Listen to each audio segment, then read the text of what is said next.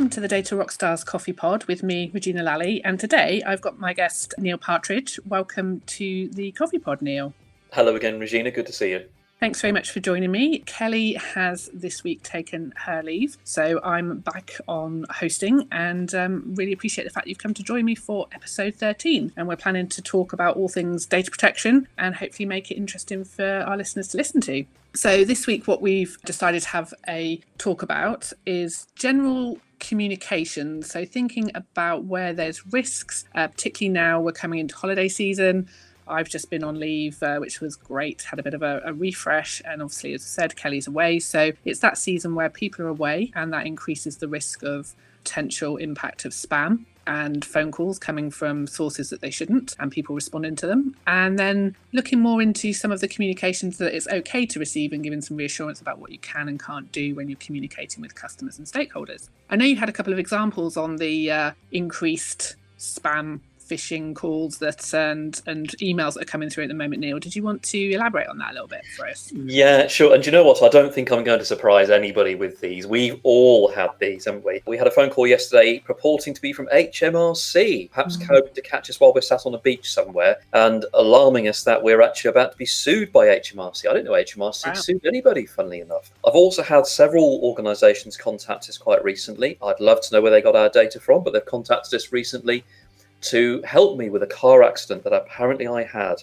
It's normally when I ask them for their claims number or SRA number that they vanish. But we are getting these, but we're also entering peak season. And watch out for these stories because they're going to come in the media. The old chestnut of, it's where we dovetail with cybersecurity. And perhaps your system was infiltrated weeks and months ago and you didn't know this. And perhaps your managing partner or managing directors or financial directors' details were somehow misappropriated, and then his son or daughter or her son or daughter takes a picture of the whole family on the beach because they've just landed in Spain now that the COVID lockdown has sort of eased there. And of course, whoever's had those details about the managing partner or the managing director realizes the whole family's on the beach and sends an email to the financial assistant at the company and says, please, could you transfer some money? And of course, there's no way of getting hold of the managing director because they're on holiday. So this is peak season for this kind of thing happening, misuse of data that way.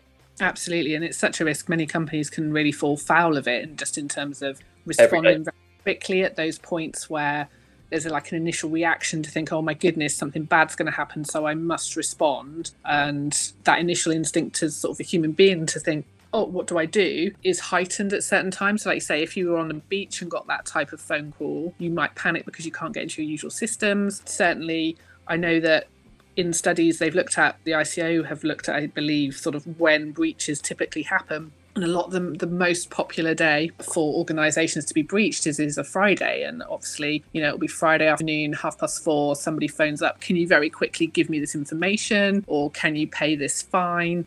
And people panic and they go, I've got to do it now before the weekend. And so they're rushing out the door to go and see family, to, in the old days, go to the pub.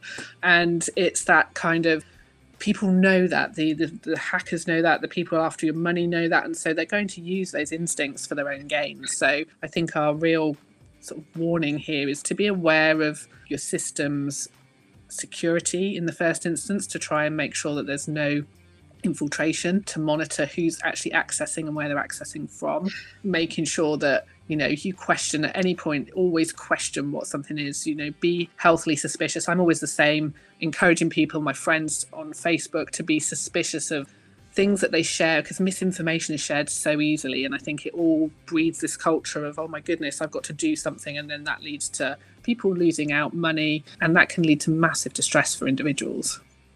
I think I would add to that. A recent survey I did of actually imagery. If you try and get our heads, it's important we get our heads into the mindset of the average data subject. I'm an average data subject myself. I know a little bit about data protection, but I'm still a data subject. And if you think about sort of the mindset of most people, the average person on the street, I'm an average person. And you said to them, if sum up data protection in a single image, and I showed people a range of images, the vast majority of people will look at a picture of a microchip with a lightning bolt going through it. Or if you mention data protection, they'll show you a hacker wearing a hoodie in a dark, smoky room.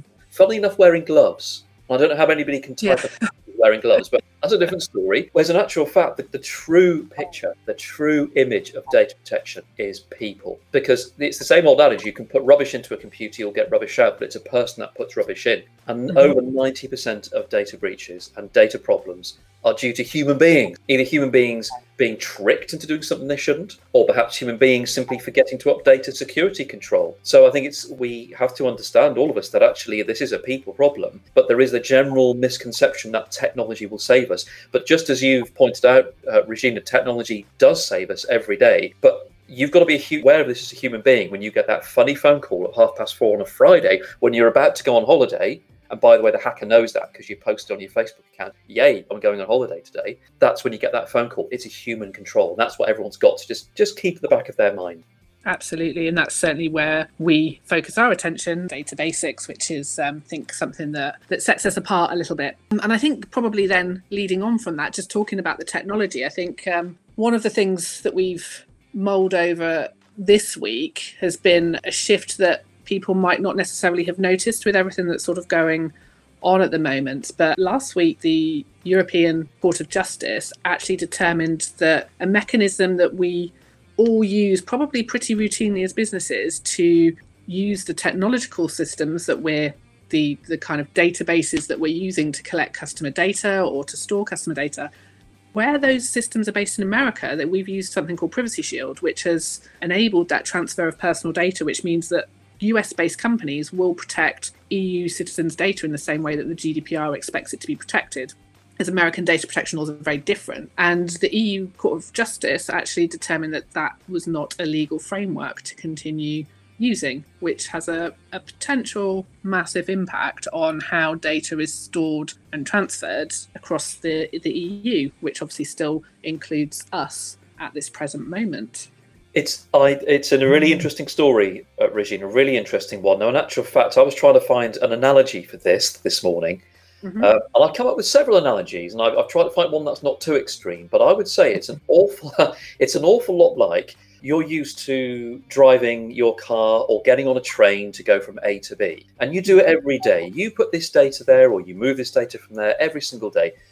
We don't think twice about it. But you wake up tomorrow morning, you'll make that journey to the supermarket, and you wake up and all of a sudden overnight someone's ripped up the road.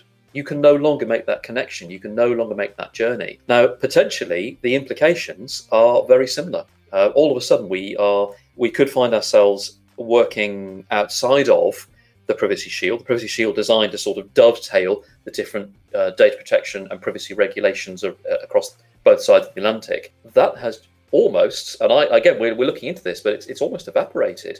So how do we now safely and legitimately hold data in the United States, or if you like, hold data about UK citizens, European citizens in the United States? And I'd love to see some guidance on that, because at the moment the ICO has been quite scant about it.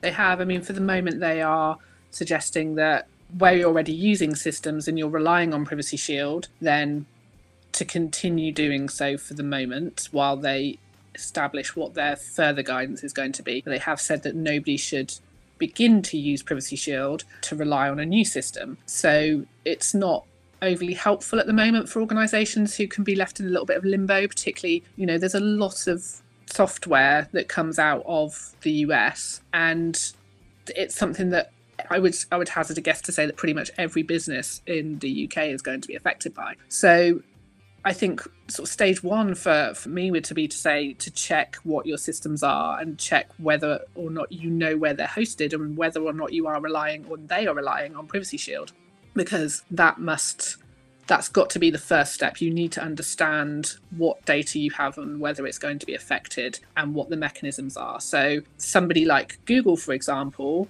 obviously they are US based. There was a statement earlier in the year that the data that they hold about UK citizens and UK businesses will be transferred over to the States. But in their data processor agreement that they make you sign when you're using their facilities for business, they've got standard contract clauses. So that's another mechanism that's acceptable within GDPR to transfer data securely to the US. So it's likely that Google is not going to be as affected as maybe some smaller organisations, which may well just be relying on Privacy Shield or saying that they've signed up to Privacy Shield in their privacy notice. So for me as a UK business, and it's really important that people map their data and understand this is what we're holding. this is where it's stored in its US, and if they are relying on Privacy Shield, you're well within your rights to have a conversation and just find out what they're planning to do about it. And then for yourselves to then consider that risk around what happens if guidance comes out that says we can no longer do this. How do you make sure that the data that you want to have access to in the systems that you're using can continue to be used, and that risk assessment of what if they can't and what's your plan of action for them, so that you're not caught out by this unexpectedly when the guidance comes out. Well, it was, of course, this particular, it was the Privacy Shield was challenged by an individual, and it was the European Court of Justice that said, actually, this is a valid challenge. And they basically upheld the challenge. One of the things, so we're going to find that, I'm sure, that depending on how the dice fall here, there could be a lot of claims. There could be a lot of, in the future, who knows? If it gets really bad, insurers could get involved if people start really misbehaving. But I think another element to that to look at, Regina, another top tip, if you like, from my court would be, and fully supportive of what you're saying, understand where your data is processed. Part of that, and this is a really easy thing to do, actually, for most organisations, but bearing in mind that a lot of us are working remotely right now, know what applications you're using. So if you've got an application that you're using, and I hate to say this, but a lot of the free ones are some of the worst ones. They do a great service, but unfortunately what happens is you may have some sort of document storage or sharing facility while you're working remotely. It's wonderful. But the problem is it actually stores a copy of that in the United States. And guess what? It holds personal data. Now, potentially, you've got a Privacy Shield issue. And what makes it worse is, whilst you might say to your employees, while you're working from home, guys, this is the software, your apps on your smart devices that you're going to use. 48% of people in a recent poll said while they've been remote working, they've not necessarily used the software they were told to use. So you as a business who are doing your Article 30 record, which is your map of data you're processing, to be able to know what you're processing properly, you need to know what tools your team are using. We're coming back to this human issue again, aren't we? Yeah. Which means that you need to know when you've got remote workers. So let's look at that as a hot topic. It is a hot topic. We're remote working. What software are your staff really using? And just get to know that, find that out, because that will be useful, as you say, Regina. When the real guidance comes in, you'll be in a much more informed position to take action. And I think the final thing there is for any software providers out there is really, if you need to rely on Privacy Shield, start thinking about what else you need to look at and keep an eye on the guidance. But if you don't rely on Privacy Shield already and you want to reassure your existing customers that they will be able to continue to use your service because you've already got standard contract clauses in place, then you are able to write to them. It's part of the service update. You don't need their consent to do that. You are providing guidance and reassurance about their service that they're receiving from you, and that is part of the contractual agreement that you would have, and that's where that communication would fit. We know that often people get worried about sending emails and communication without consent, but there are other bases that you can use. And so don't be afraid to proactively look and reassure your customers, if you can, about either what you're doing to deal with the Privacy Shield issue, or let them know that you're using standard contract clauses already. But on that note, again, those 15 minutes have whizzed past so quickly. So it's really just time to say thank you very much for joining me again, Neil. And I believe you'll be back again next week because Kelly's still on leave. If that's all right, we can find some more juicy topics to chat about. Obviously, if our listeners have got anything that they would like to explore or ask or want us to cover, then please do get in touch with us at our email address, which is coffee@dbxuk.com. We'd love to hear from you and get any feedback on what you think of our podcasts or any questions that you may have. So that's it for another week. Thank you very much indeed, Neil. Thank you very much.